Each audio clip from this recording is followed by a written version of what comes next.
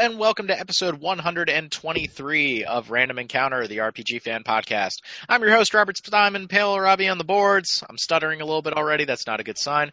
Joining me today is Derek. Oh my god, hold my hand. I think Ni no Kuni 2 looks amazing. Heemsbergen. How? Wow. See, sometimes you just project my feelings for me, but you're usually right. Damn, man. Ni no Kuni 2 does look really good. It really does. Like, it looks like it fixes every problem from the original, and by every problem, I mean combat. Yeah, like the last episode you were saying, oh, Rob, you should watch these trailers for Ni no Kuni 2. I think you're going to like it. Yeah. I'm going, I don't know, Derek. I don't know. Like, that game was...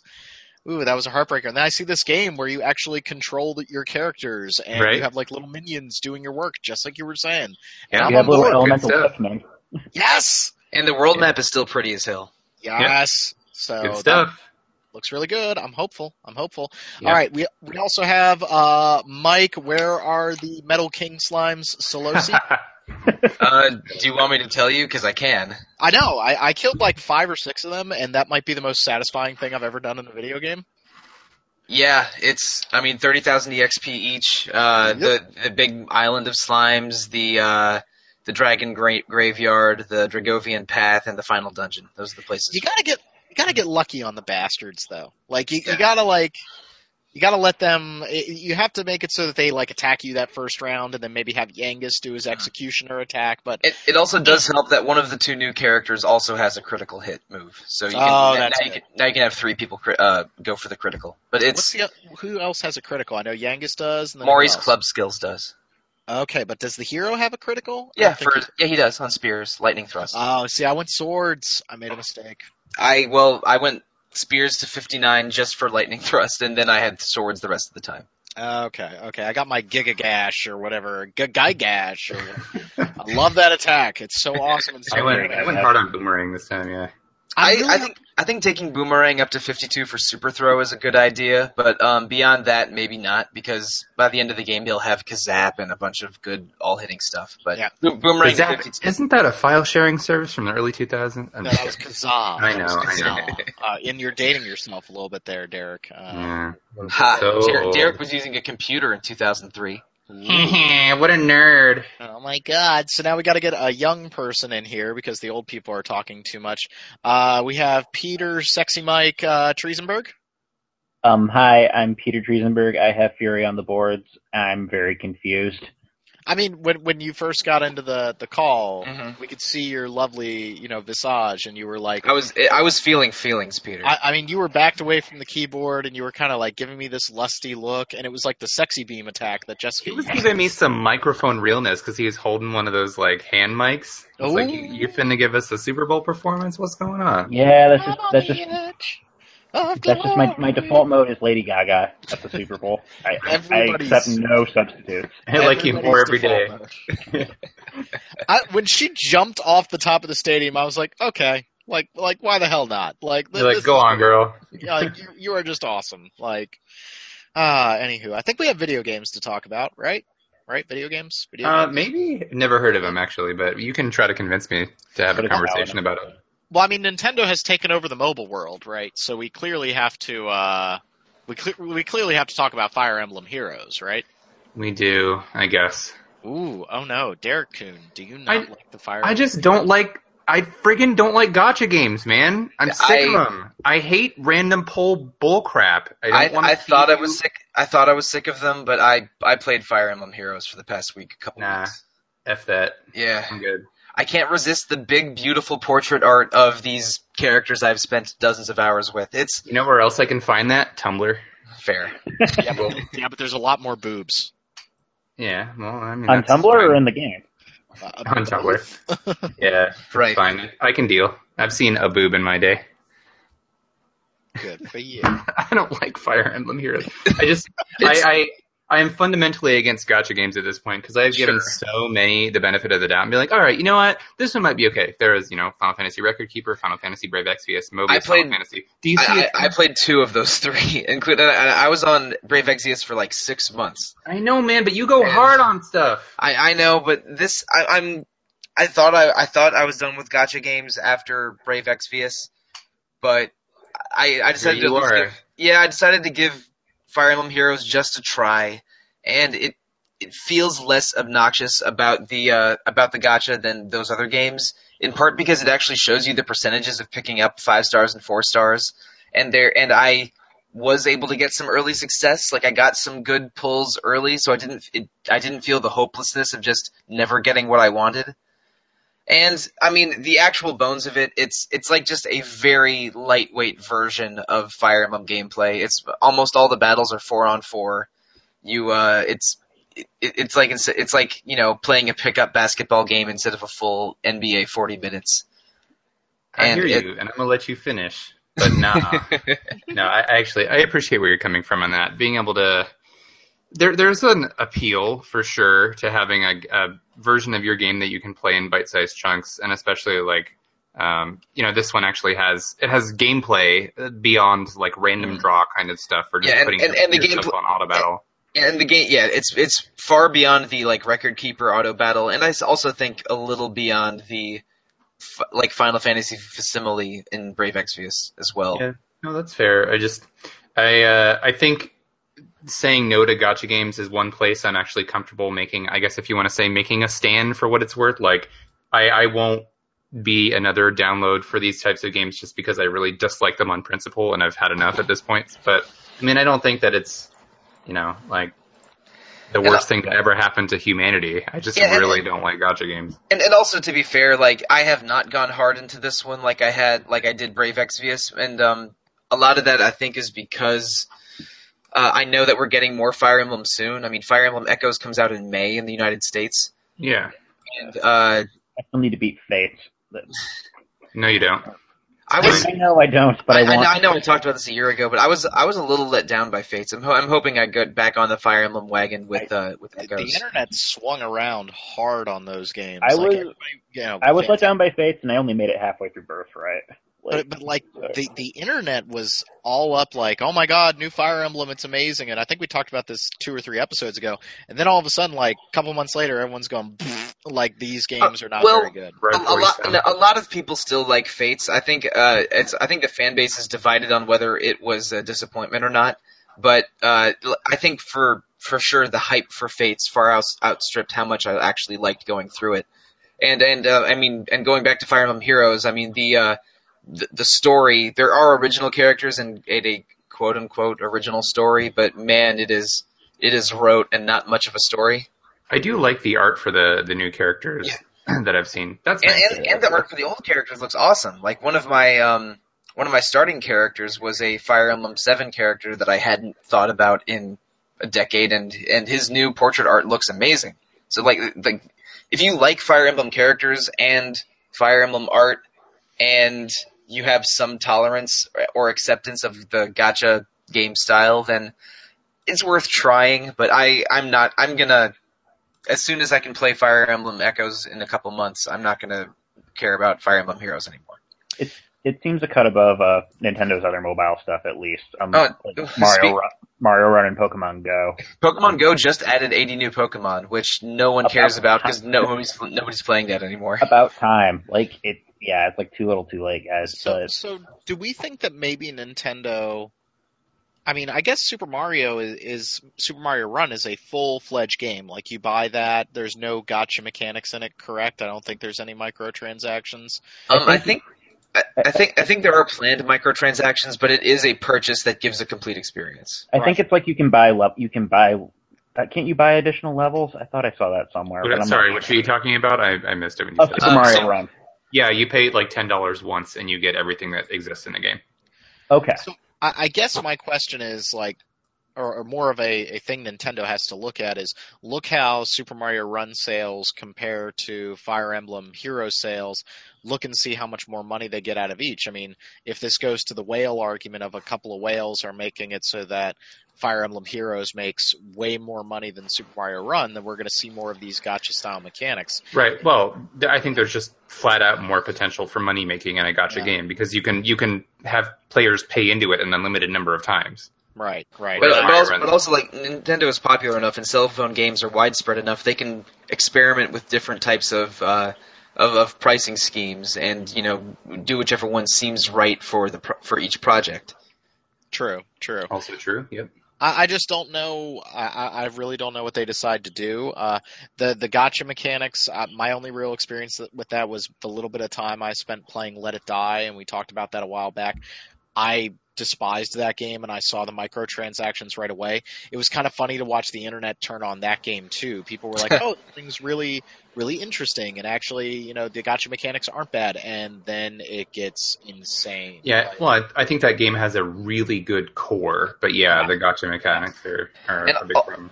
And for me, the gacha mechanics for the 3 gacha games I've played at length, there's always a bit of a break point where you run out of ways to consistently earn the currency that gives you more drops or more rolls. And once the flow of that currency becomes more of a trickle, then the game sharply dives in how much fun it is because the reward stream is that much slower. Yeah. So I didn't quite get there with Fire Emblem Heroes. I still have story stuff, and they released a few more story chapters a week ago in the patch that let you that added Ephraim to the pool of heroes. But so it's I hadn't quite hit the break point for Fire Emblem Heroes yet, but I know it's out there. I know there's going to be a point where I'm just not going to have fun with that game anymore, which is all right because I've spent $0 on it. But yeah, it's a gacha game, and all of the strengths and weaknesses that come with gacha games are definitely present. Mm-hmm. Mm-hmm. Yeah. Yeah. Yeah, but I'm considerably more excited about Fire Emblem Echoes because in terms of the Fire Emblem series, I find that I've become less of a fan of them since I can't talk today, since Awakening. I'm just not super fond of, I don't know, stylistically or something, it doesn't quite work for me as well, and I know that Fire Emblem Echoes is running on the same engine. Not a fan of waifu baiting? No, not at all. Yeah. I'm not sure if they're going to do that as much for Echoes, because Echoes is a remake of one of the NES Fire Emblem games. I really hope they don't, because that was what turned me off of Birthright, was that it doubled down on the worst aspects of Awakening. Go ahead. No, they're trying really hard to, they've uncovered a model that really appeals to people, and that's finding characters with either relatable or amusing traits that each player can pick and choose favorites with, and then take that a step further and pair them up with other characters that they like. So in creating this model that so appeals to people's very specific personality likes and dislikes, I think that a lot of the characters have become one note. So I guess I just miss, and Fire Emblem has never had the deepest story or characterization ever, but it always felt a little bit more political than it does now. So I just miss older style ones. I adore a lot of the older Fire Emblem games, and I even played translations of a few of the Japan only ones. But for Fates seemed like Peter said, it doubled down on some of the some of the less fun parts of Awakening, and the maps are good, and the relationship stuff is fun if you're into doing that a lot. And sometimes I do enjoy doing that a lot. Me too. But, I don't even mind it. I just don't need that to be the core.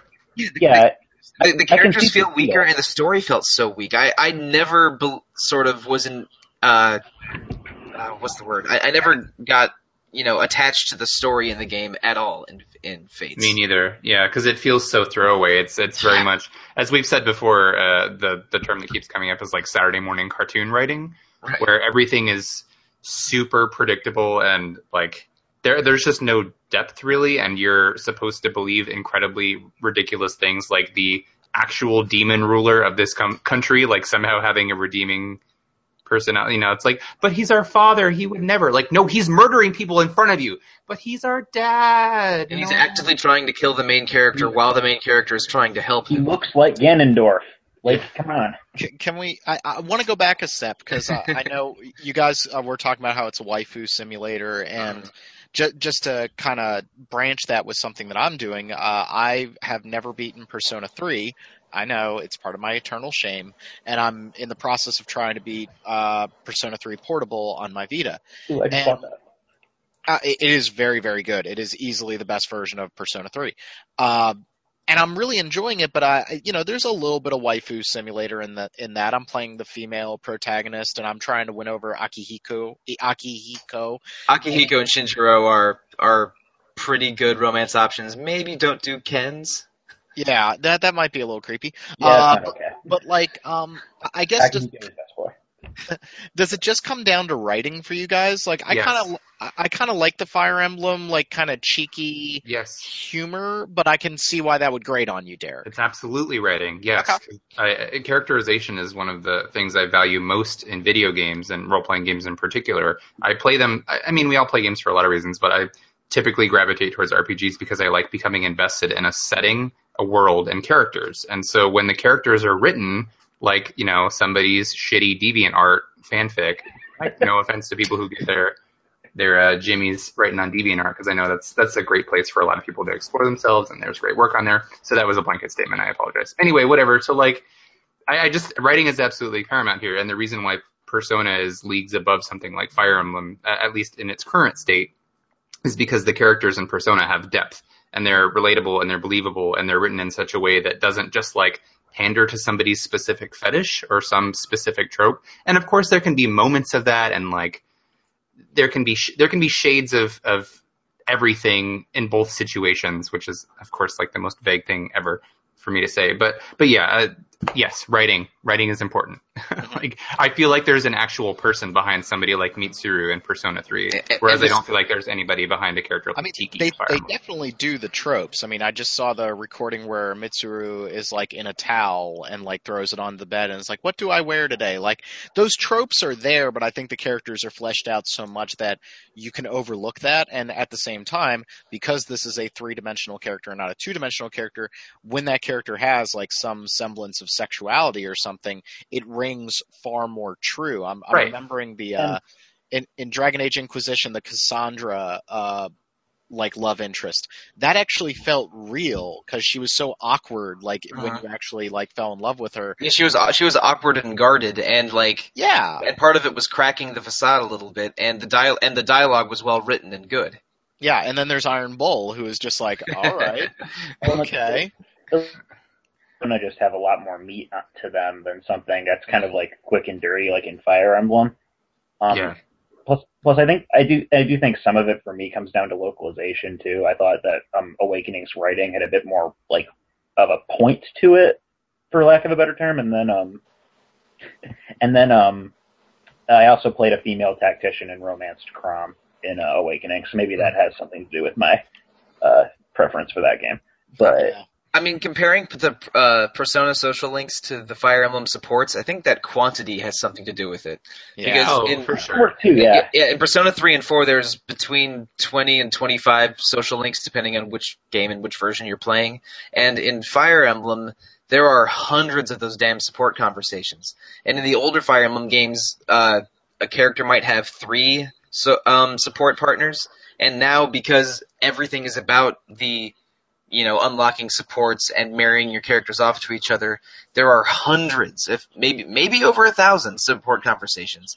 Right. And so logistically that makes sense why they would be less fleshed out. Yeah. It also gets a little tedious.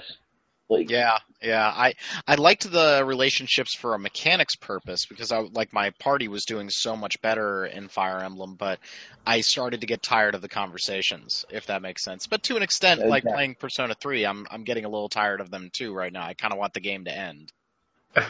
Yeah, I think maybe just scaling back is something that could benefit Fire Emblem a lot. So I'm wondering if with Fire Emblem Echoes, it having a smaller cast of characters in the first place. I mean, I would assume it has a smaller cast of characters than the entirety of Fates, right? Because Fate has 3 versions. Yeah, Fates has 3 versions, and Echoes is a remake of a 1992 game or right. something. That's what I'm saying. So because the characters are already established, maybe there are less of them, and there are going to be less permutations, which could give them more time to focus on improving the quality of those individual interactions. I also don't know if they're going to be adding a relationship building element to the game or not. I'd be fine if they didn't. I mean, I suspect that they will, but I haven't done a ton of research into it yet. I don't know exactly how that's going to shake out, but I am curious because, when a Fire Emblem game is good, I absolutely love them. I really, really like a good 4 or 5 Fire Emblem games, so I'm hoping that Echoes is another one of those that I like, and maybe they scale back on the relationship stuff, and I'd be cool with that. Yeah, that's fine. That'd be cool. I'm still looking forward to that. I just my final statement on Fire Emblem Heroes is no thank you .jpg. It's a game. It's a It's a game. game. It's a game. It's not even Play my it well. favorite mobile game that I've played the past month or so. That should tell you something. Yeah. Oh, do I have to? Yeah. See, all right. So this You is do. funny. This is like a story. This is It an is. entire It is. arc here. Rob's refusal to review this game, and then the bargaining and the acceptance, and finally he did. Yeah, And even before then, you playing the demo last year, I remember you just going into that demo with so much vitriol on a podcast last year, and here you are with the review on the site. I was really looking forward to Neo, and then I played the demo, and I hated it. I absolutely despised it. I was cursing up a storm and just raging out. Then the game comes to my house, and I'm like, anybody on the website want this? I will pay you, please. And no, they made me review it, and I had a real up and down. I guess it would be down, up, down curve with this game. Where like I started playing it, and I was kind of annoyed with it, and like, okay, I hate all these stances, I hate all these things. But I really do have to commend Team Ninja. They really did listen to a ton of feedback with this game. So, they did the alpha demo last April, they did a beta, and then they did a last chance demo, and they made huge improvements. Loot no longer has durability, which was like a freaking godsend, because when you had durability, you would like break a sword after you swung it 5 times. Like, it was ridiculous. I think Derek said something to the tune in his preview of like, durability only works in like survival horror. Like, do not do it anywhere else. And you're right. The camera is 10 times better than it was in the demo. If you go back and watch the original alpha demo, the camera is like on the ground behind William, so like you can't see anything that's going on. They just gave you the Dark Souls camera now. Like slightly above him, tilted down toward the ground a little bit. They just went with the full-on Dark Souls camera, and the game is way, way, way better for it. And then the enemy placement was way better. Instead of throwing you into these scenarios where you have to fight 2 or 3 guys where the combat system can get really dicey, overall the character placement was really good. So like you were rewarded for like noticing people and pulling enemies. And I really started to get into this game. I was like, I hit a height of really, really, really enjoying it. But there are, as I said in my review, there's a couple things that are really killing it for me. I don't think the level design is very good. And I know that's often a subjective thing, but there was way too much amazing amounts of confusion, like where do I need to go in the level? I'm not sure if I've been down here before. Everything kind of looks the same in a level. Like it looks very palette swappy, like, oh, this part of the cave looks exactly like this part of the cave. And since the levels are all just levels, nothing is interconnected in this game from level to level, that kind of takes away some of the grandeur that Dark Souls is known for. And I think that works against the game a little bit. The other problem is that it kind of runs out of stuff to show you. Like, after about 20 hours with this game, I was like really digging on it. I started to figure out the combat. I was having a lot of fun, but you flat out run out of enemy types in this game. Like, after you reach the 3rd area of the game, you have seen every enemy type that they're going to throw at you. And when your game has more bosses than standard enemies, that's a problem. Like, that's a serious problem, that there's like 24 or 30 bosses in the game, and there's really only 20 types of enemies. That's a problem. So you end up fighting the same enemies over and over again with massive hit point pools. So that got boring. And then there's the bosses, which I can't say on the podcast how I really feel about them.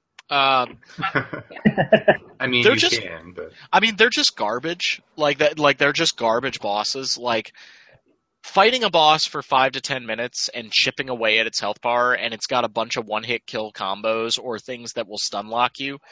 And so it's just rote memorization and praying to God that they don't use that move on you 2 or 3 times in a row. Like, that's just not fun. Like, there's nothing.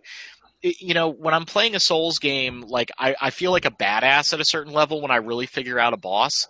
In this game, it was just like relief of I never want to play that again. So you had like this. I'm really enjoying the regular one-on-one combat, even though it started to get very repetitive. But the bosses are like the asparagus that I have to eat with my steak. Hey, asparagus is good. Okay, No, Brussels it's not. sprouts. Brussels sprouts are good too. No, yeah, and put a little bit of salt and pepper on the Brussels sprouts, and they're just fine. No, you're all wrong, Peter. You are all right. wrong. Peter, you are right. But it felt like a chore to play this whole aspect of the game. And it's not like they were trying to half-ass these bosses. Like, they put a lot of time into them. They have tons and tons of moves, but they're just not fun to fight. They're just super damn frustrating. Like, I was reaching a point where I'm like, I don't want to play this anymore. Like, I'm digging the combat. I'm digging walking around and like, cutting people up like a badass samurai, but then I get to a fight against, some witch where she just keeps spamming the same move over and over on me, and it's like, oh, this is really nice, game. Sounds like the Ninja Gaiden influence is keenly felt there. Yeah, no, it really. I do not like Ninja Gaiden. I never did. I played Ninja Gaiden Black on my PlayStation 3 when there was nothing else to play on it, and it was one of those weird things where like my buddies all had Xboxes and they would talk up how much they loved Ninja Gaiden, and then I'm playing it like 3 or 4 years later, going, this is kind of crap. Like, this is not fun. Like, there are moments of fun, there are flashes of brilliance, and I enjoyed Neo a whole hell of a lot more than I like Ninja Gaiden. I mean, I gave the game an 80 on our scale, but like, the problems in that game are so readily apparent. I kind of personally feel like this game is really, like, it's really over-reviewing. Like, thank you for that, Ninja Gaiden Sigma. Thank you for that, Solosi. Solosi corrected me in the comments, and you're right. I didn't want to correct you on air because that would be rude. No, but you were right. It's Ninja Gaiden Sigma on the PlayStation 3. Ninja Gaiden Black was the 360. Thank you. But like, I was really getting into this game. I was really enjoying it, but like, there are so many things that are so readily wrong with it. And I'm not going to call out my fellow reviewers out there, but I think they're overlooking some of the game's core problems. Like, when your game should have ended at hour 20 and gotten a significantly higher review than it did at hour 40 because you had nothing new to show me, that's a problem. Like, you're just filling the game with content. They have side missions in the game, but all they do is just remix the levels. Like, give it instead of taking place at night, maybe it takes place at dawn. But you're playing through the same level again. Like, it's a little bizarre to me that the game's getting away with some stuff. And I think it's going to be one of those games that in a year people look back on and go, oh yeah, that game did have some problems. But it's definitely the best thing Team Ninja has put out in years. Like, I can actually recommend it. It is way harder than Dark Souls, and it is way more unfair, if that makes sense. But I still, deep down, that combat is really good and really satisfying when you can wrap your head around it. And the game does not do a very good job of telling you how to play it, and I don't want to sit here and talk the entire time. So, Derek, you've only watched your friends and your roommates play it, right? Yeah, I played I played 2 of the 3 demos that were available, and appreciated the iterative improvements that they made. And I also, like you had said, I previewed it at E3. And I thought it had promise. I'm not a huge Souls fan, so it seemed like it had a little bit more to offer someone like me who doesn't like, I don't know, the sort of punishing nature of Souls, but this game is also really punishing. I like that they did away with weapon durability. But yeah, I've basically just been watching my roommate and one of our friends switch off playing it. It's really pretty. I mean, running at 60 frames, it looks super fluid. I like the way the attacks, they kind of have a good balance of weight and speed, depending on the weapon you use, of course. But yeah, but that art design though, I don't like. You don't like it? I don't like the art design in the game at all. Like like the enemies, like I love the armor and stuff that you pick up, and I think it's like if you're an Asian histories major or something, like you're gonna like go nuts over this thing. Like they clearly put a lot of love and care. It's probably the most Japanese game I've ever played since Okami. Like just a love letter to Japanese culture. But I just the art design, like I don't like any of the enemies, and it's really dark a lot of the times, and it just I don't know. There's nothing grand about it or like even disturbing about it. It just kind of looks like a comic book. It looks like a 90s era comic book. I don't have a judgment so much on that since I haven't played it too much myself, and I like the more Japanese aesthetic because I'm, a weeaboo. But I like the environmental design a little bit, but like the enemies are just kind of Kind of mooks. that's reasonable. Yeah, I mean there are just a lot of dudes in armor, right? So. Yeah. And eventually, like, I reached a point where none of the regular enemies could do anything to me because, like, I'd played them so many times. So, like, all you were doing was just throwing these massive enemy hit point pools at me. Like, the last couple yokai enemies that they throw at you, they're the same damn yokai that you've been killing from, like, the first level, but now it just takes, like, 5 combos to kill them instead of 2. That's just, that's lazy design. It really is. The game's got 20 hours of stuff to show you, and I put that in my review. It's got 20 hours of stuff to show you, and then it doubles it. And I would, in a heartbeat, play DLC for this game, like some new enemy types, some new challenges. It's also weird that they'll use, like, a new enemy type, like, 2 times. So there's, like, this ghostly female character that you fight. Also, hats off to Team Ninja for cutting down the boob stuff in this game. Like, they're actually... Like, you got a couple characters that show a little bit of thigh, but it's nothing like Dead or Alive or, like, Ninja Gaiden Insane Boobs. Like, I kind of respect them for that. Like, having a little bit more restraint with this art design. But there's, like, this really cool, like, female ghost enemy, and I think I fought her like 4 times in the whole game, and she's somewhat interesting, but like they use her once or twice and then you go back to fighting the same yokai over and over again. I'm all good with seeing boobs and nudity and all that kind of stuff. That's totally fine. It's just like if it's purposeful or not. Right. And this game does a much better job of like not just having, the ninja walking around like or like what was the blonde hair girl in Ninja Gaiden who just looks like a dominatrix? Rachel? Yes. I don't even. Yeah, I mean, even she's whatever to me. I don't know. When I think of something that's a problem, I think of like. Have you seen the way that they're rebooting Bomberman for Japanese arcade? Oh yeah. Okay. No, like that's what I'm talking about. And I'm like, come on, can you not do that? Rachel just looks like what I would want Jackie to wear, like on Valentine's Day. So okay, it's like, that's fine. It's extremely distracting to like watch that in a video. I'm like, that doesn't even look comfortable. But I get what you're saying. Like the Bomberman thing is. The Bomberman thing is maybe a little bit more crazy. That's like when I talk about this kind of stuff, like that's what I'm pointing at. You can have fair. like boobied enemies in your video games. That's fine. Like, just not like. I'll be interested to hear how much further your roommates play Neo, because I think you... Oh, well, one of them is like the most stubborn bastard in the entire universe, so he will platinum it, so it's just a matter of time. I mean, they will hit it's weird. If the game had ended at like hour 20, I probably would have scored it much, much higher. And I think that's, I've said that a couple times with a couple of games in recent memory, like Shin Megami Tensei. Yeah, like there's been a couple of games where I'm like, you didn't have to do that. You didn't have to give me 10 to 15 hours of more rote, repetitive combat. Like I was actually okay with this game ending.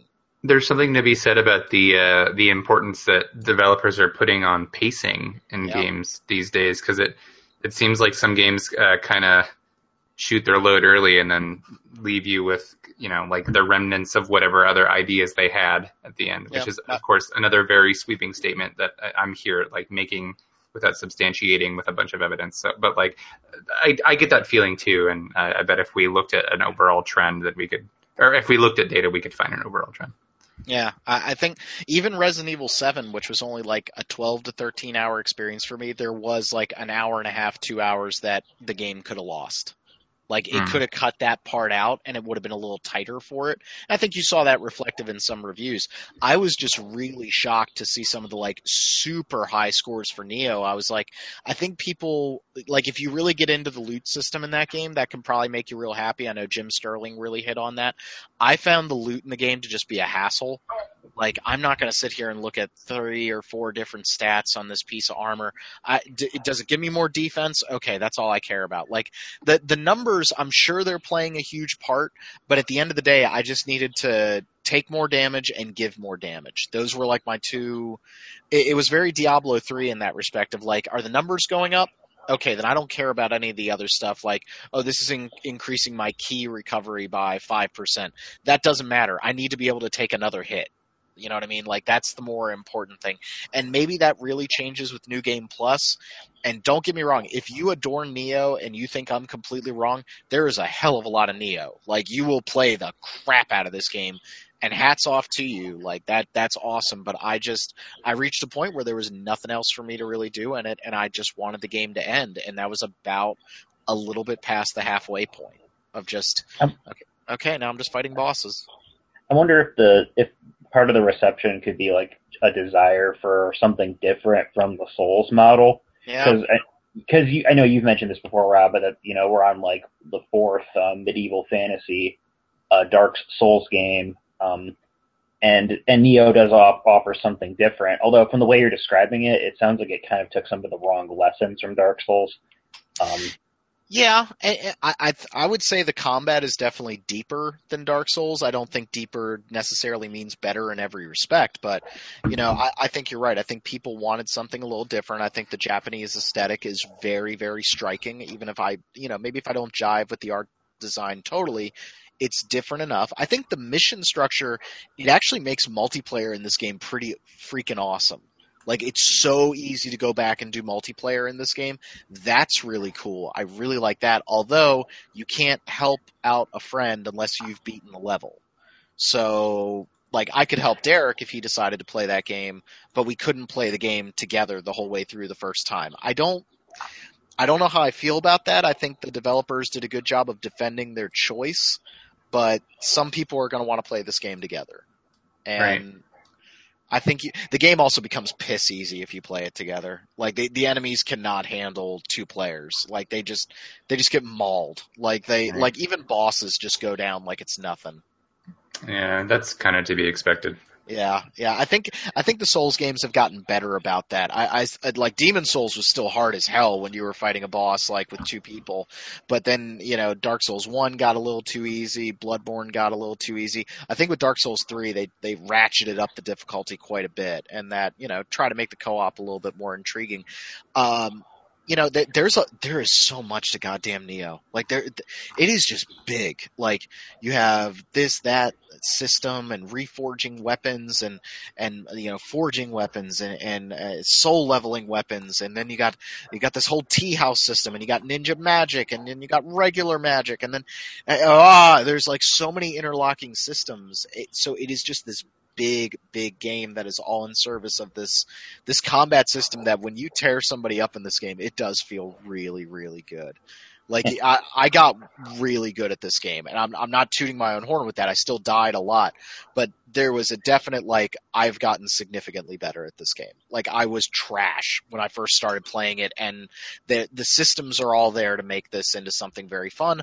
And if they make a sequel, which they most likely will, because I think this thing is going to surprise a lot of people with how well it sells, I'm down for a sequel. I just get away from some of that Ninja Gaiden boss design and maybe increase the, tone down the repetitiveness and show me new things. And you got me. There's one level in a ninja mansion that is just so goddamn head and shoulders above the rest of the game that, like, if that had been the last level, I probably would have given the game a 90. Like, this ninja mansion with, like, dudes hiding out, like, behind walls and stuff, and, like, and even the last boss of that dungeon was awesome. Like, and not awesome because I killed him the second time I fought him, but because I really felt like I was fighting something that was humanoid-ish and behaved very much like a regular enemy. And I was, like, totally into this game. I thought that was the end of the game, because, like, a walkthrough that I was using stopped there, and it turned out I still had, like, half the game left. So if the game had ended there, I might have even given it an editor's choice. But then from there on out, it was just kind of downhill. It was like a wet fart. Like, just, okay, you're going to keep... And they got DLC for this game coming out too, so I'm like, what were you guys holding back? There's like $25 a DLC that's going to be planned, so... Should be interesting to see. That's Neo. It's Neo. I mean, don't get me wrong. I'm really happy I ended up as wrong about that game as I thought. I thought that game was going to be like Lords of the Fallen hot garbage, It is way more competent than that. It is super fun when you figure out the mechanics. I think it lacks a lot of pacing, and the bosses, I can't speak about. Because you will rupture a blood vessel. Well, my eye is twitching right now, so that should tell you something. Oh god, the last boss in this game is just such. He's got an attack that he can do from off screen that's like, well, I hope this doesn't hit you, or else it kills you in one shot. Oh, that's always fun. Yeah. Goody. Yeah, remember how much you hated ROM and Bloodborne? Yeah, this is like 10 times worse. Like, yeah, I didn't make it that far. like, oh god, it's just, I don't know. It's a game that's got some problems, but I'd like to see a sequel. And I've been saying that about a lot of games lately, but it's cool. I dig it. I just never want to play it ever again. Sounds like refinement is the angle here. Yeah. I mean, just refine a little bit. Also, if you are going to play it again, Derek, go to low stance, because low stance is like the only way to dodge in that game. And so I was getting hit like constantly, just going like, what the hell, man? I dodged through that. And then I go to low stance, and it's like, oh, this is where the invincibility frames are. Oh. I really wish I knew that. Like, yeah. Man. I'll check it out. It's anything. Yeah, playing that game, even if it is frustrating, is going to be leagues better than the last game I played, which was Digimon World Next Order. And I like honestly don't even want to talk about it because I'm going to have flashbacks. Oh my god, man. Your review was like the single greatest thing I've ever read for the site. I just wanted to say that. Thank you. It's a pretty crappy review. It sounded like you had much more fun writing the review than actually playing the game. I did. I figured if the game was that miserable, I should have some fun talking about it. Just like, suffice to say that Digimon World Next Order just came out, and it's the latest in the Digimon World series. Apparently there are 6. I didn't realize there was anything past Wasn't this one a remake of an older one? No. It's new. It's just in the style of the first one for PlayStation 1. I see. So whereas Cyber Sleuth, which came out like last year or the year before, is more of an actual traditional RPG, and it's made by some of the people who worked on Wild Arms, which explains why it's good. Cyber Sleuth is more of like a straightforward RPG. Digimon World is really heavily focused on the creature raising angle, so it's all about like training up your Digimon and getting the correct evolutions that you want.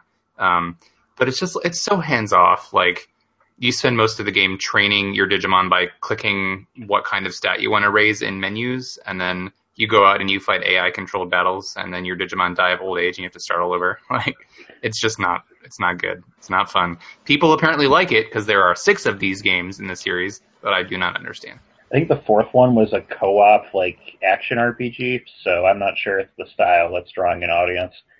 But I don't know, man. Apparently people buy them for reasons unbeknownst to me. They must. I don't know. We've been covering that Next Order on the news for a while, and never quite knew what to make of it, but I was kind of pulling for it. It looked okay, and then I played it, and wow.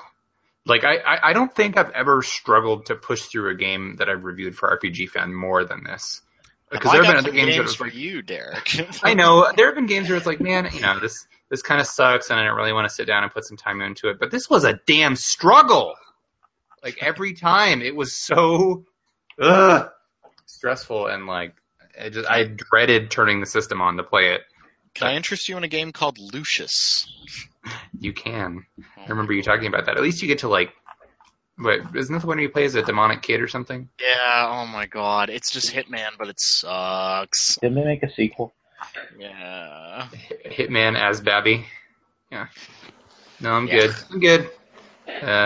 If you really, really like Digimon, maybe you'll like this game, but probably just go play Cyber Sleuth and forget this exists. That's the good one, right? Yeah, Cyber Sleuth is fine.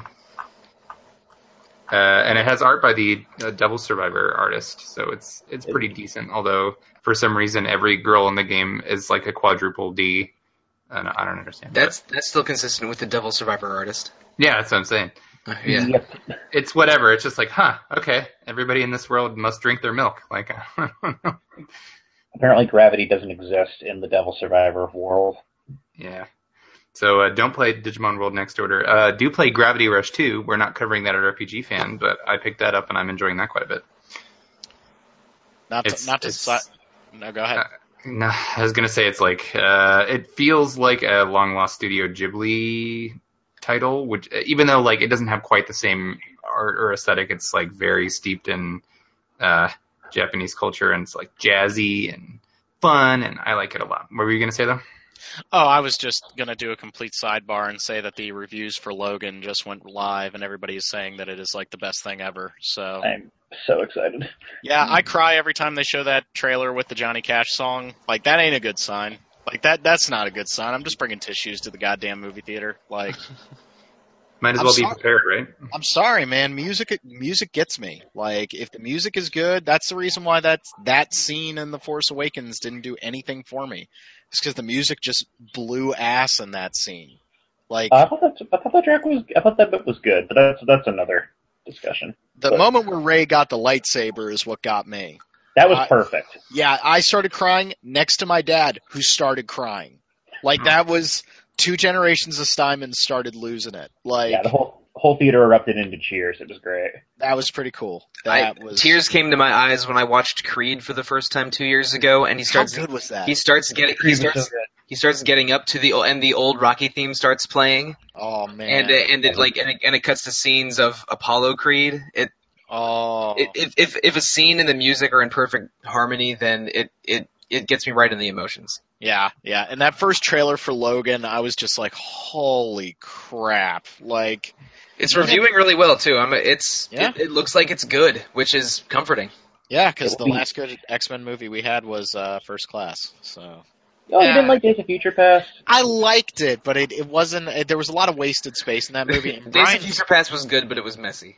Yeah, and also That's fair Bryan Singer cannot direct an action scene to save his life. He made Superman uninteresting. Yeah, try that. You might. I think that the Time Stood Still scene with Quicksilver in Days of Future Past is one of the best. That was good. It was one of the best parts of any X-Men movie. So that was pretty good. I agree. And Nightcrawler scene in X2 was also phenomenal. Yeah, that is cool. So then Apocalypse happened, and Oscar Isaac was you took Oscar Isaac and made him into, what was that Ooze guy from the Mighty Morphin from Power Rangers? Ivan Ooze. Yes.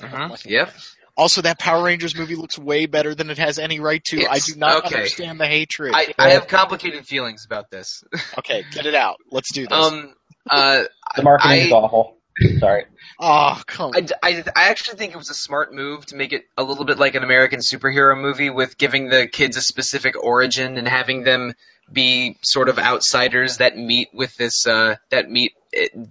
perhaps just due to circumstances. But it reminds me of the worst parts of the Michael Bay Transformer movies, because of how joyless the designs are. Like the old Power Rangers show, like the costumes and the monsters have an element of camp, and they're colorful and silly while also being action-packed and fun. But this is like they're just doubling down on huge, sort of like grim, dark mecha, and there's none of the camp or fun. I would have preferred a modern interpretation of spandex to what they're doing in the movie. Speaking of spandex, I'm sorry to cut you off, but Mike and I were talking about this on Twitter, but one of their promoted tweets was like, "Leave the spandex at home," and I'm like, they did that line in the original X-Men, and it wasn't funny then. And I don't know, I wish they hadn't left the spandex at home. There's they look like It looks like Fan Force Stick. Like, that's the problem I have. I can appreciate where you guys are coming from.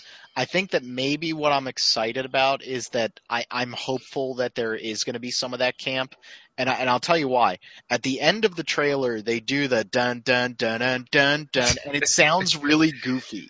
And so I really hope that they have like these grim, dark designs, but then it goes full goofy. Like, I have to say, I am excited about Bryan Cranston and Bill Hader as Zordon and Alpha. Yeah, I think those are good choices. I hope that it is like Peter was saying a second ago. It's the marketing that's making it look really grim, dark, and I hope that when they get the Zoids or the Zorgs, whatever the hell, Zords. Sorry, Zoids. I just hit on 3 like Mattel properties, but whatever. But like, I just hope that when they actually get in those things, it isn't the cacophony of metal and death that the Transformers movies are.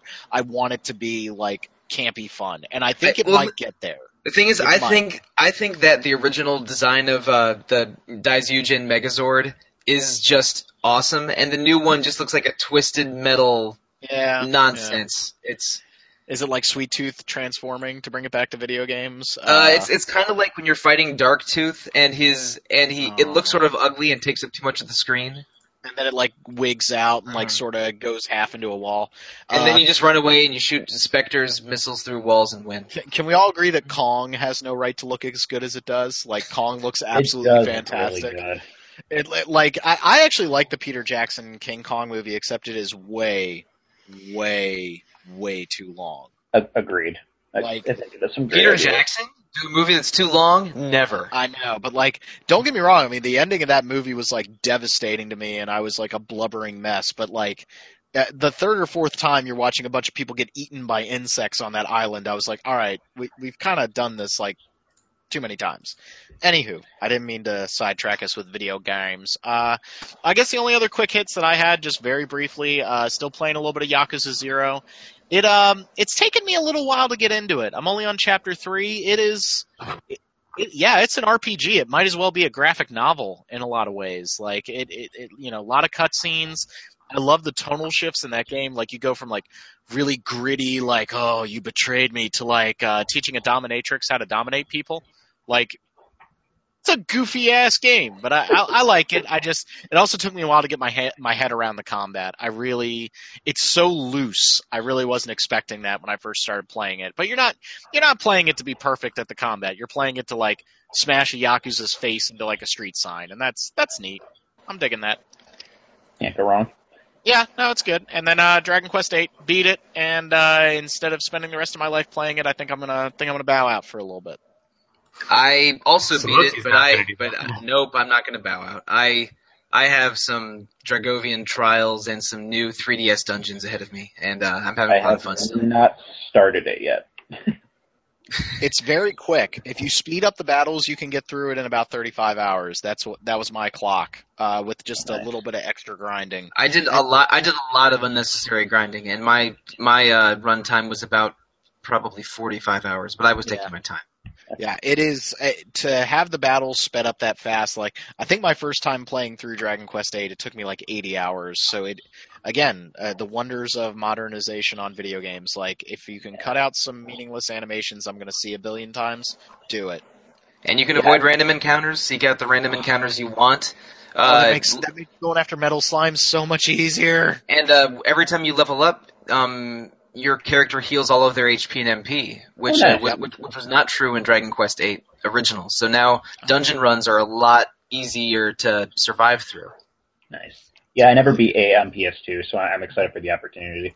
I didn't either. I stopped at about the halfway point, and I'm just about there again in the 3DS version. So I'm ready. And you'll finish it on the 3DS. I really think you will. It plays better. It like everything that Solosi just listed off. Mike and I were talking about it before the game came out. I was worried about the visual downgrade and how much that was really going to take away from the game, but everything else that it does is so damn good that it doesn't matter. And this is getting a little esoteric, but they add in some of the new content, they add some extra items and treasure chests, like one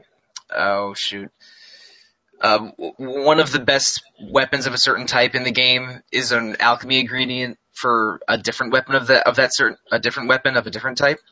And they added just an extra copy of those of a couple items like that. So now you can, now that you know you can get 2 of this awesome item, you'll feel less bad about alchemizing it. So there's a lot of quality of life changes for people that are playing this game that already played the hell out of the first game, which is like you and me, Rob. Yeah. It's really good. Yeah, it's really good. It is very good. We need Dragon Quest XI. I need it now. It looks like the game I wish 9 and 10 were. Yeah. I mean, 9 was just. I think if like Solosi and I had been like living next door to each other, we would have played like so much 9. It would have been painful. But I played so much solo 9. And the thing is, that game is designed around an end game grind. Yep. And it does the grindy parts of Dragon Quest really well, but the story is a little weak. But a lot of the good parts come from multiplayer and internet connecting. And now the internet the internet services for the old DS games no longer work. So I don't even think Dragon Quest IX is a good Dragon Quest game to go back to. But what I wanted out of a Dragon Quest sequel that came after 8 is a big, beautiful production that just gave me the sense of awe and that I had from playing 8, and 11 is absolutely that. Yep. And also 9 looks like butt by today's standards. Like 9 looks so terrible compared to what they did with the 7 remake and the 8 remake. Like obviously they're on the 3DS, but like the DS, the original DS's 3D games are rough. I was just looking at, weirdly enough, I don't know if you ever played Lufia. What is it called? It's Curse of the Sinistrals? Yeah. The original is Rise of the Sinistrals. The sequel is Curse of the Sinistrals. Right. So yeah, I was. I just got weirdly nostalgic for it because Lufia 2 is one of my favorite Super Nintendo RPGs, and I love the music from it. And I don't know why I just got a wild hair at my butt, and I was like, I'm gonna go on YouTube and watch footage of Curse of the Sinistrals. Man, that game did not age well. And that's true of pretty much every original DS game running 3D visuals. yeah.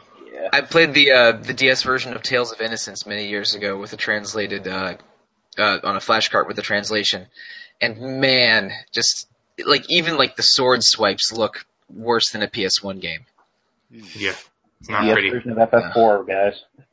Yeah, Which is that's a good not pretty version of the either. game, but it doesn't look good. I will take the PSP FF4 sprites over the Oh yeah, DS. those are beautiful. I Right? love the sprites in Final Fantasy IV Complete. Yeah, That's the the fact, That's the PSP version, right? Yeah. yeah, and Okay. the fact that we never got an FF6 in that style is. I know. I would play a 5 or a iOS 6. I would play a 5 or a 6 just like that. Instead, we got 6 with that awful mobile style. That's Let's like, it's not. all washed I just out. say Yeah, all of the PC and mobile versions of those games. like So what- bad. Like it just looks like a watercolor nightmare. Like just, I get what you guys were trying to do. You're trying to make Amano's artwork work, but no, like, Yep. yeah. I was listening to an old podcast of us, and that moment where I proved to Derek that the guys were in the car in the Final Fantasy 15 art. Oh yeah. That's still like a highlight for the show. Is just, Oh yeah. just- there. they are. I still need to play that, but I keep waiting for them to fix it. Oh, so speaking of FF15, actually, if you guys ever decide to go for the platinum, make sure you're at the right level to fight the Adamantoys, because it's not fun. Yeah, Doesn't doesn't that fight take hours? It took me 2.5 hours. Nope. And It's like an The MMO problem- raid. the problem is the combat is just straight up isn't built for an enemy that size. Like it's not like there's slowdown or anything, but you're just going to constantly be clipping through the model, and it can't even really hurt you. I was 20 levels beneath it. That's the only reason, and it still never killed me. It has one big attack that's super telegraphed and easy to block, and you're just going to clip inside the model and.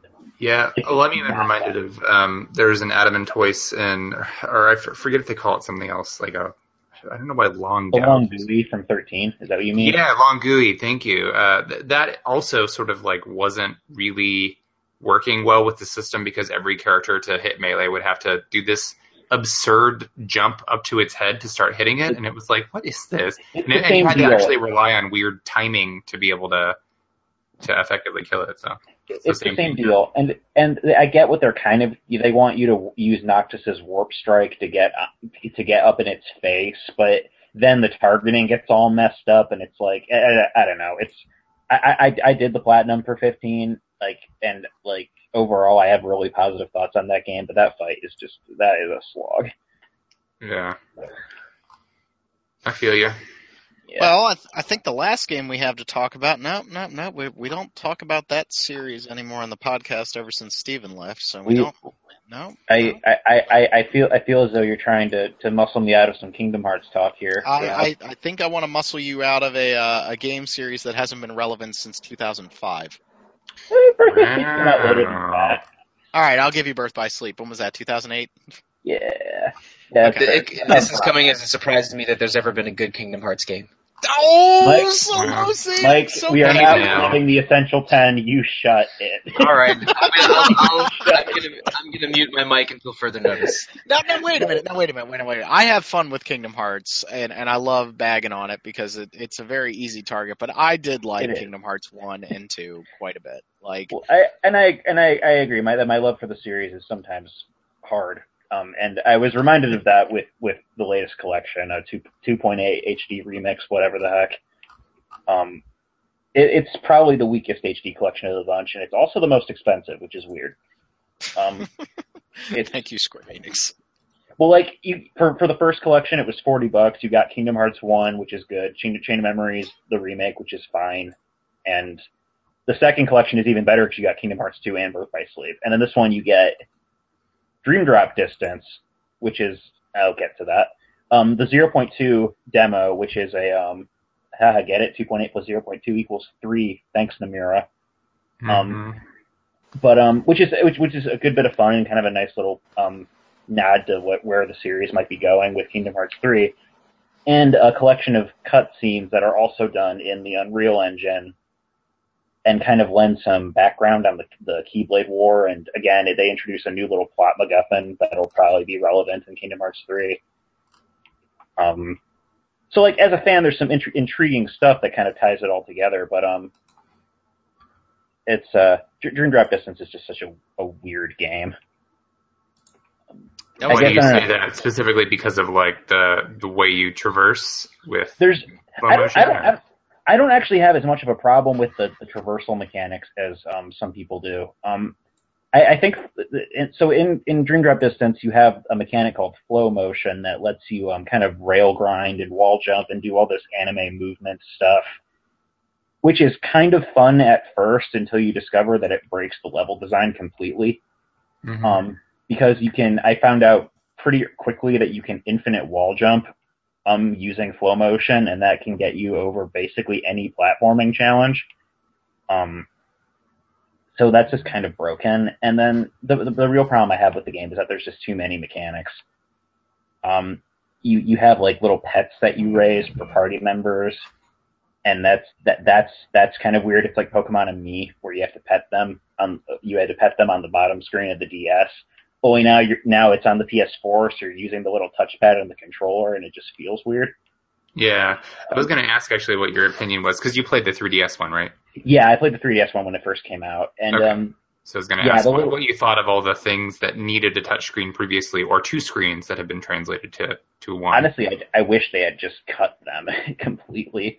I get why they kept them. They want to keep the original experience relatively intact, but it just drives home to me just how much of a cluster Dream Drop Distance's design is, because like you have every world has its own context sensitive mini game that you have to do, and they're all clearly designed for touch screens, like swipe a line through these chains, or touch the comic book panels in a certain order, and and then your skill system is tied to the monsters that you're leveling up, and that still doesn't make sense to me. Like, I've played the game twice now, and I don't understand how the skill system works. It's not good. But there's stuff I like about it. I think the core combat is actually really solid, quite possibly some of the best combat in the series up to this point. Because you can stack commands into your little command deck menu in whatever order you desire, and that kind of makes your combos just feel super fluid, and it's really, really quite fun. And I even kind of get a kick of how fan servicey the end of the plot is. It sets up Kingdom Hearts 3. Oh yeah, no, I was okay with the ending of that game, because I was like, okay, everything's finally coming together.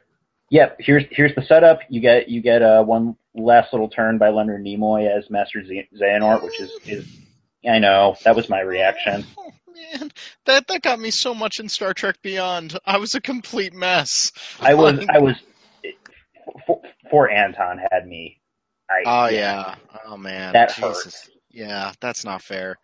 So how much like Kingdom Hearts 3 is actually in this thing? Like, is this just like a demo? Like, the whole thing is honestly basically a giant hype train for Kingdom Hearts 3, because Dream Drop Distance itself is the story leading up to 3. They implement time travel really awkwardly, but it's basically just an excuse to bring back every villain from the previous games so they can have a giant big showdown in 3.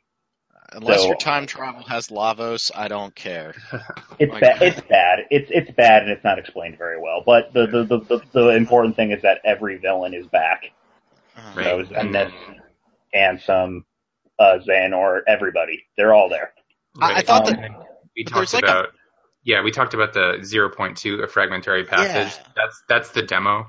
And that's and the we talked demo. about Yeah, sorry, I was going to get to that, but like, yeah, and then the demo itself is where you play as Aqua, one of the characters from Birth by Sleep, and it's all done in the Kingdom Hearts 3 engine. It's Unreal Engine 4, so it's a little janky at times. I've encountered a bit of slowdown, but for the most part, it runs really smoothly. It plays like a combination of Kingdom Hearts 2 and Birth by Sleep, which I really liked. And it looks gorgeous. Like it is just super pretty, and everything is animated so well. The level design is actually good. Like, it feels like they took the idea of vertical levels from Dream Drop Distance, but then they made it so it wasn't broken. So like the first area in the game is this like ruined city connected to Cinderella's castle, and you have to like traverse rooftops and explore this kind of like fractured space that doesn't really make a lot of it's like all distorted and crap, so you have to like jump around from like little floating bits of broken rooftop, but it actually feels really good and it rewards you for exploring with little sorry. No, I didn't mean to cut you off. Just sidebar here. Isn't it weird that like a lot of game companies have spent a metric F ton of money to like build their own internal engines, like what you had with Final Fantasy 15 and Luminous, Luminous the Luminous engine, and then the Void engine for Dishonored 2 and the Fox engine for Metal Gear, and now everybody's just going back to using either CryEngine, Unreal, or like maybe id Tech 6 because that thing is sexy as hell. It feels like everybody kind of gave a collective, maybe we shouldn't be spending all this money on engines that we only use once. It's the equivalent of Tommy Wiseau buying all of his own cameras to shoot The Room, even though he could have rented them. Yeah.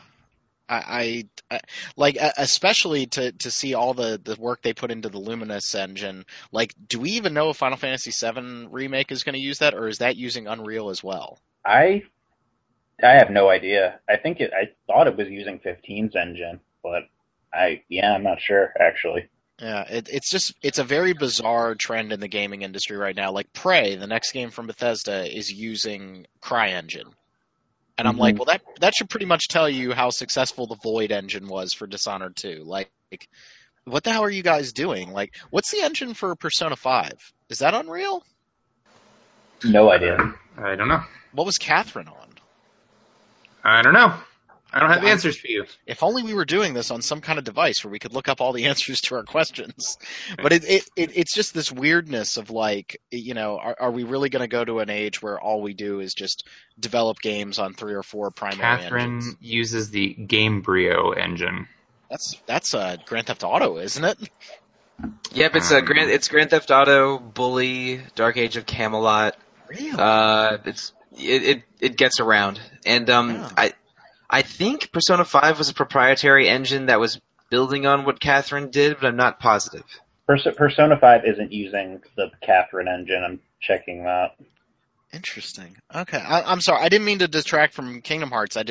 For them to go to Unreal was so like shocking. I remember with that first Kingdom Hearts 3 trailer, we were all like, really? Unreal? And I think that's also, is Nier using Unreal? To the Googles. Sorry, I should be doing this, but I'm laid back and very comfortable. Persona 5 is using its own engine. Okay. And what a weird world. I don't know, man. I can't quickly find the answer to that question, so we should probably move on with the discussion. Sorry, but so Kingdom Hearts 3 looks like it's going to be badass when we get it in 2020, is what you're telling me. Basically, right. It'll be good. I'm looking forward to it too. The demo plays super well. It's definitely an exciting little taste for it, and the cutscenes and the little cutscenes they included are really pretty. It's very pretty. Is it just going to be incomprehensible to me since I haven't played a Kingdom Hearts game since 2? Yeah, it might. Yeah, unless they go really far out of their way to make it, like newbie friendly. I mean, because even the demo for 0.2 is like, what?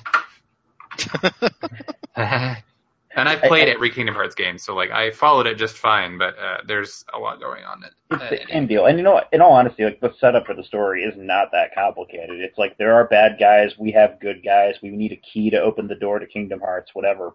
Go fight. Wait, we're still trying to open the damn door to Kingdom Hearts? I thought Billy Zane did that in the first one.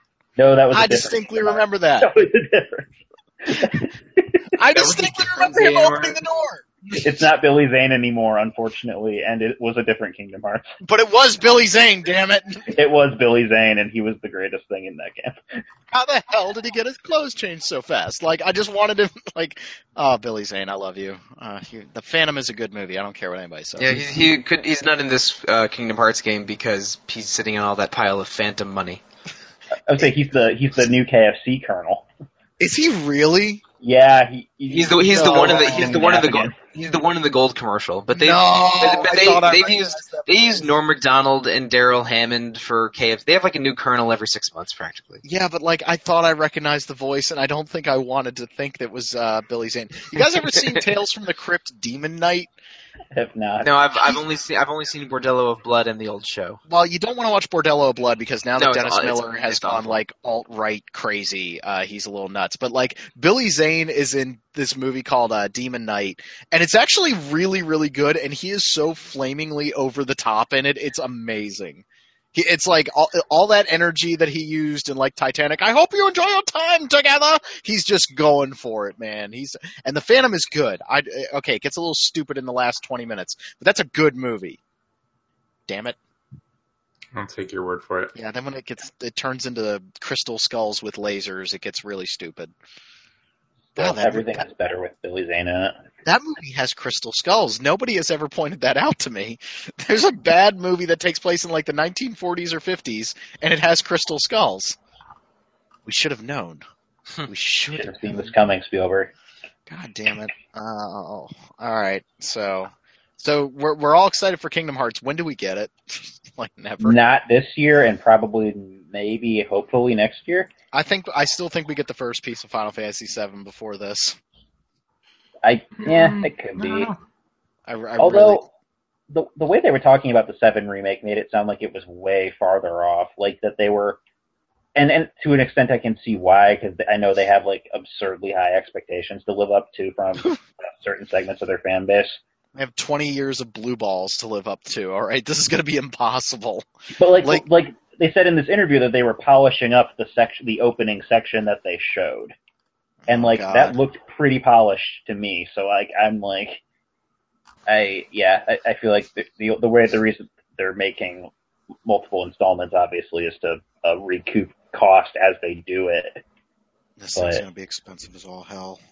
Yeah, no kidding. If like in Final Fantasy 15 it turned out to be a success, it broke even on release day apparently, so that's good for them. Yeah. So I'm hoping I hope it does walk. But it's just, it's hard to tell. Two of my favorite franchises as a kid have made pretty big comebacks with Resident Evil and Final Fantasy 15. So you guys have played Resident Evil 7, right? Yeah, I watched the Let's Play. It's really good, isn't it? It's really good. Pretty cool. It's a good game. I keep arguing with Steven on Gmail about whether or not the Resident Evil 2 remake is going to play like this game or like the original, and I would not be surprised if they went to the first person view. Have you seen the trailer for it's still Resident Evil, right? The CG trailer for Vendetta, the new movie? Oh. It's good to know that they haven't forgotten Resident Evil's shooty bang bang side anytime soon, and Leon's face looks Leon looks like Brendan Fraser with his Resident Evil 6 haircut in that movie. It's terrible. Keep it as far away from Resident Evil 7 as possible. Like, just keep it away. Like, no, please don't do that. Am I gonna feel like I'm just watching Encino Man with some zombies in the background? Hey, Sean Astin is brilliant in that movie. And Pauly Shore just ruins all of the goodwill created by the other actors. Yeah, that's true. Pauly Shore in the Army Now. Does anyone remember In the Army Now? Do you guys remember Biodome? Oh God, that's a bad movie. That's or Jury Duty. Oh, oh, that might be the worst one. I remember. I saw Jury Duty on Comedy Central once, and I wanted to cancel my cable package. It was so bad. You know what movie has aged really well though? It's not Pauly Shore, but it is Brendan Fraser, and it was on the other day. Airheads. Oh. That has aged very well. I remember when that came out, but I haven't seen it. Steve Buscemi's in that. Chris Farley's in that. I was worried you were going to say Dudley Do-Right for a second. No, that was. I liked George in the Jungle. Damn it, that's the first date I ever went on with a lady. I was very excited. I was in like 6th grade. You know what the last date I ever went on a lady with was to see Dungeons and Dragons. Oh no! Which Wayans was in that? Oh man, no wonder things turned out the way they did. Is that the Uwe Boll joint? Yeah, no, Uwe Boll. No, I'm not thinking of Dungeon Siege. My bad. Yes, wrong. yes, that's in the name of the king. Dungeon Siege. Yeah, wrong dungeon. We must dress our wounds. It was the 2001, apparently directed by Courtney Solomon. Oh man, that's a bad movie. Yeah, I mean, I'm just saying it's no wonder things went down the path they did. I'm trying to think of what the first movie I went on a date was. Well, mine was George of the Jungle. Well, was it? It wasn't with Jackie, right? You said first date? No, first date. It was 6th grade. That was way before Jackie. Okay. Yeah, I think I remember. I think I saw Bandits with Billy Bob Thornton in it. Wow. Yeah. Wow. I was 15, maybe. Last 2 movie hits. The Lego Batman movie was absolutely amazing, and you better say John Wick Chapter 2. For the other one. John Wick Chapter 2 was. Mm-hmm. Dude, he killed a lot of people. The body count is insane in that movie, it's but like 177. It's stylish hyper-violence, and it's exactly what I wanted. They found more people to kill after the first one. How is that not the Max Payne movie? Like, how is that just not Max Payne? Like, instead we got that Mark Wahlberg piece of shit. Like, that was just terrible. He doesn't shoot anybody till, like, the last 5 minutes of the damn movie. Like... And maybe my favorite cameo in the past 4 or 5 years, Franco Nero is in that movie. Oh, yeah. And he's one of the coolest MFers ever. So no, Ian McShane. McShane is... No, Franco Nero is the Italian Ian McShane in that movie. But Ian McShane is like, there are 2 guys that I would go gay for. It's Ian McShane and Mads Mikkelsen. All right, we've been through this. We had this exact conversation a month ago. Yes, we did. Acceptable alternatives. Every time I see Mads Mikkelsen, like now they have that gif of Mads Mikkelsen like in the makeup from Doctor Strange, like doing air guitar, and I'm like, I love you even more now. Like, you are just the best thing ever. He's the man. He is. And Death Stranding, whatever the hell that game is, Mads Mikkelsen is in it. So I'm going to be slightly aroused the entire time I play that game. Whatever that game ends up being. But somebody was saying it's supposed to be like Shadow of the Colossus, except with like military, and I'm like, I don't even what? Huh? What? I'm intrigued.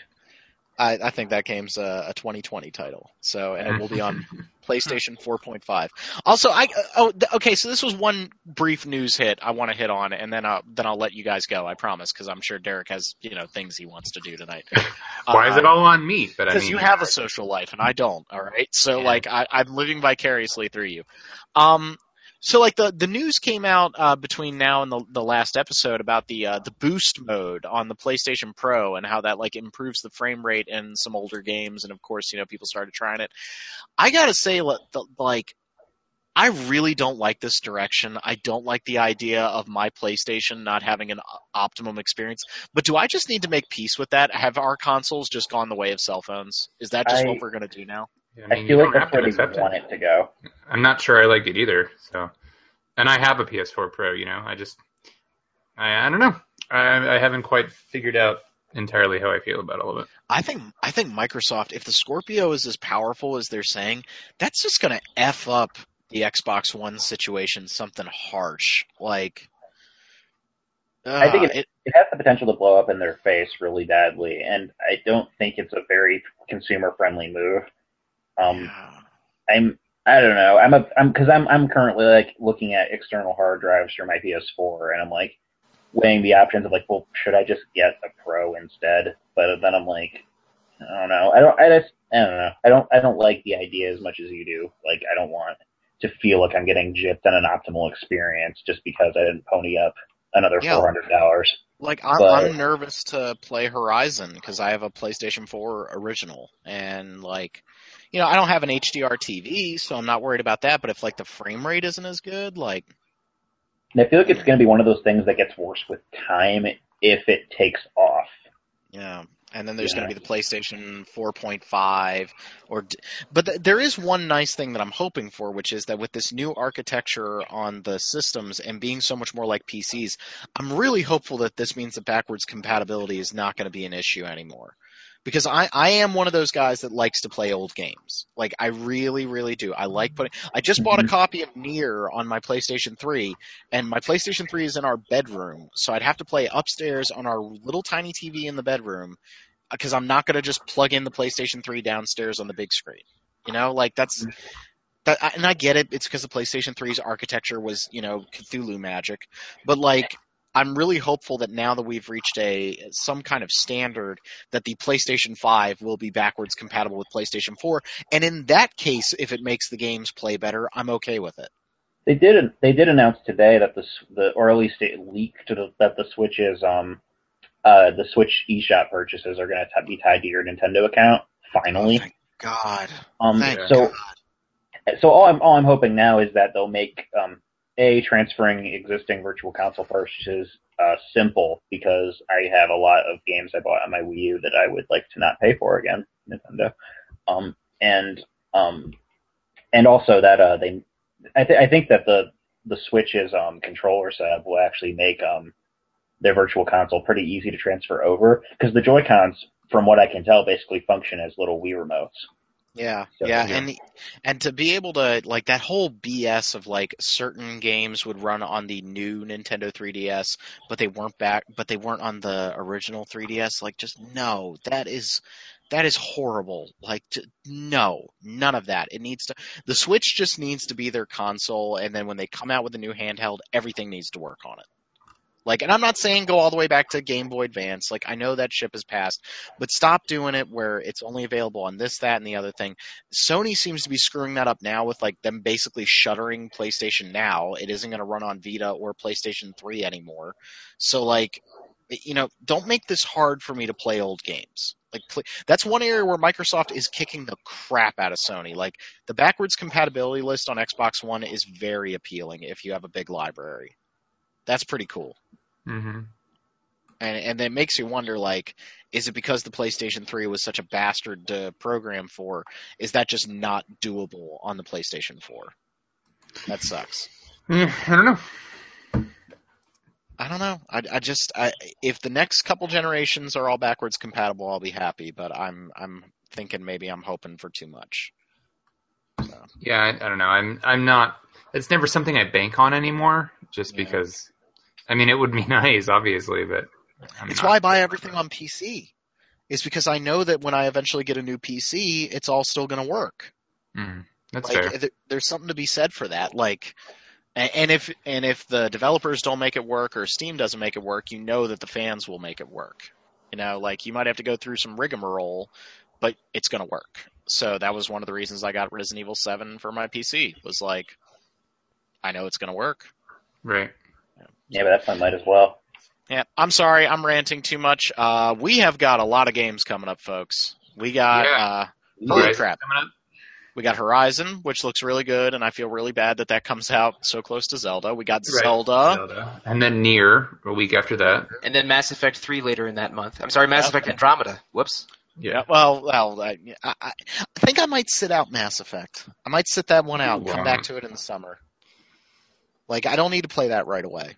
I think I'm gonna like it, but I just it looks amazing. There was a gameplay trailer that came out today or yesterday. Yep. Yeah, and it was it looks awesome. I'm just worried I'm gonna be rotten with other games I'm playing at the time, so I might wait for a Game of the Year edition later. It's just because it's sandwiched between Horizon and Zelda on one end, and then Persona 5 and Fire Emblem Echoes on the other end. I might end up playing that late. I'm not certain. You left Nier out, Mike. Are you not interested in Nier? Oh, Nier looks cool. I never played the first one, though. I'm a little... And there's just so many games, man. Yeah, I've been watching a lot of YouTube videos. I've been watching a lot of YouTube videos for the Nier lore, because I don't think I'm going to play the original game anytime soon. I own the original one, and I listened to the Retro Encounter podcast about it, but... I don't know that you'll need to, But. Yeah, maybe not. But it's just there's so many games, and my funds are limited, and I'm definitely getting Danganronpa and Tokyo Xanadu later in the year. It's too many games. And then we got the big one in April, which, dear That's God. I'm clearing my schedule. Yeah, I am too. not doing anything. Like, it is just going to be all Persona all the time. Like, oh my God. All right, so thank you everybody for listening to the show. For Derek, Mike, and Peter, we will see you all later.